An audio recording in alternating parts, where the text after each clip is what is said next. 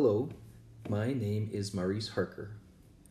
What you're about to listen to is a clip from a live training session with either an individual or a group who are anxiously engaged in recovering their marriages. Please listen to several of the recordings in this podcast, and then, when you are ready, seriously consider attending the live weekly trainings from your home via webinar. My ability to provide enough individual and marriage therapy sessions has become very limited, so I created the marriage repair workshops so I could serve more people at a lower cost for you. So please, when you're ready, investigate your options at www.lazaruslectures.com. That's LAZARUSLECTURES.com. I look forward to meeting you and to serving you well. I would love to play a part in decreasing your pain and increasing your happiness. See you soon. A few weeks ago, we started tiptoeing our way into season 1. Remember, before you try again, just like an airplane pilot, before you try to take off into season 1, always do the checklist, just like an airplane pilot does. Check, check, check, check. Am I ready for a season 1 effort? Check, check, check. Is he ready for a season 1 effort? Don't ask him if he's ready. Use your own intelligent observation. You're not dumb. You're intelligent. You can observe things. Just watch to see if he is healed from his own trauma. How can you tell if you say, hey, can we talk about finances? And he starts to have an epileptic seizure and suck his thumb in a closet. Okay, that means he's not ready. Okay, that means he's not ready. So now you know his brain's not ready for anything in that nature. First layer of the intimacy pyramid, stepping into season 1. And ladies, you are the ones who usually mess this up because you crave the higher intimacies so much to get through the emotional intimacy and to get through the psychological intimacy that your impatience with having a conversation about irrelevant things can drive you nuts. Why are we talking about the kids playing soccer? Why are we talking about, who's going to mow the lawn this summer? Why are we talking about snow or rain? Why are we talking about pointless things? And so it's really aggravating sometimes and to just be stuck with the basics. But my friends, you're going to need a lot of practice in keeping conversations with the spirit present, because as they get harder, you really want to have the basics down. My daughter was a dancer, and I got to watch one of the areas that she was trained in is ballet. And there's a lot of stuff you have to do. We do your feet like this, position 1, position 2. I don't know anything of what that all means. All I know is, first position, second position. And those of you who play musical instruments, we do our scales, we do our arpeggios, forte, pianissimo, all those things that we have to practice as basics. So think of verbal intimacy as the warm-ups for all the difficult stuff. And how often do you do scales? How often do you do basic training? Every day, every day, every day, every day. So please allow for your interactions with your spouse to start at the verbal intimacy level every time. It's one of the safest ways to do a weather check also.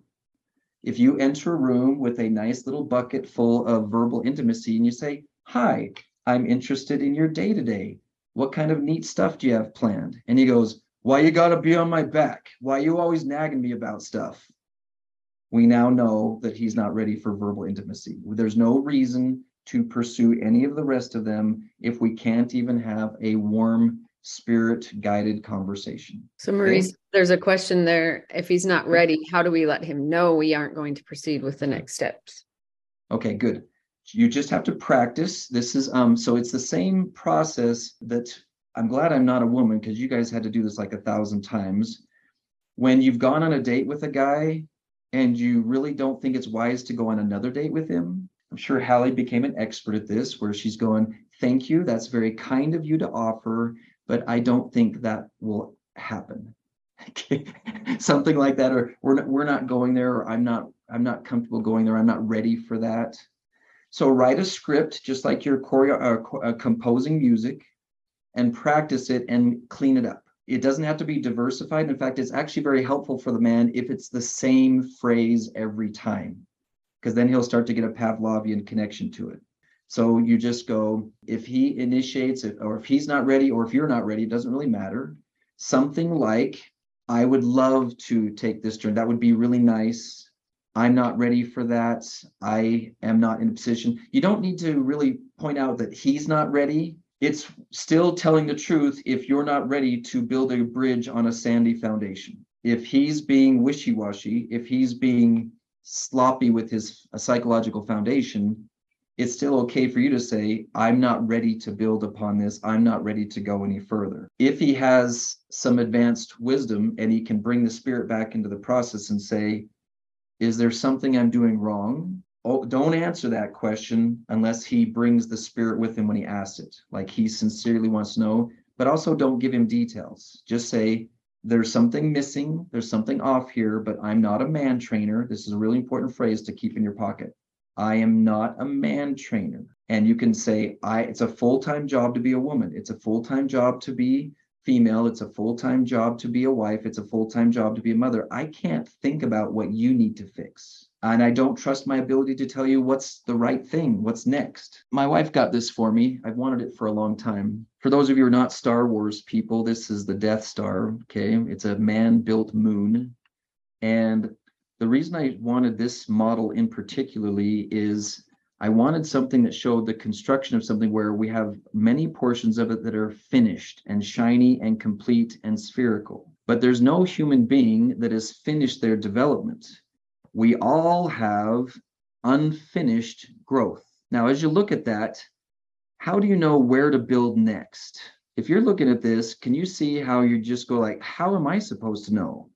How am I supposed to know what is supposed to go on that next inside of that construction, especially if this is like 1 mile wide out in outer space? Remember, this is a simplified representation of the human brain, all right? There is no way you're going to know what your husband needs to work on next. And there's no way he's going to know what you need to work on next. This is why in season 4, it's so vital that he get good at man in the mountain mode. You get good at pioneer woman mode, so that you're both getting your growth process from a divine source.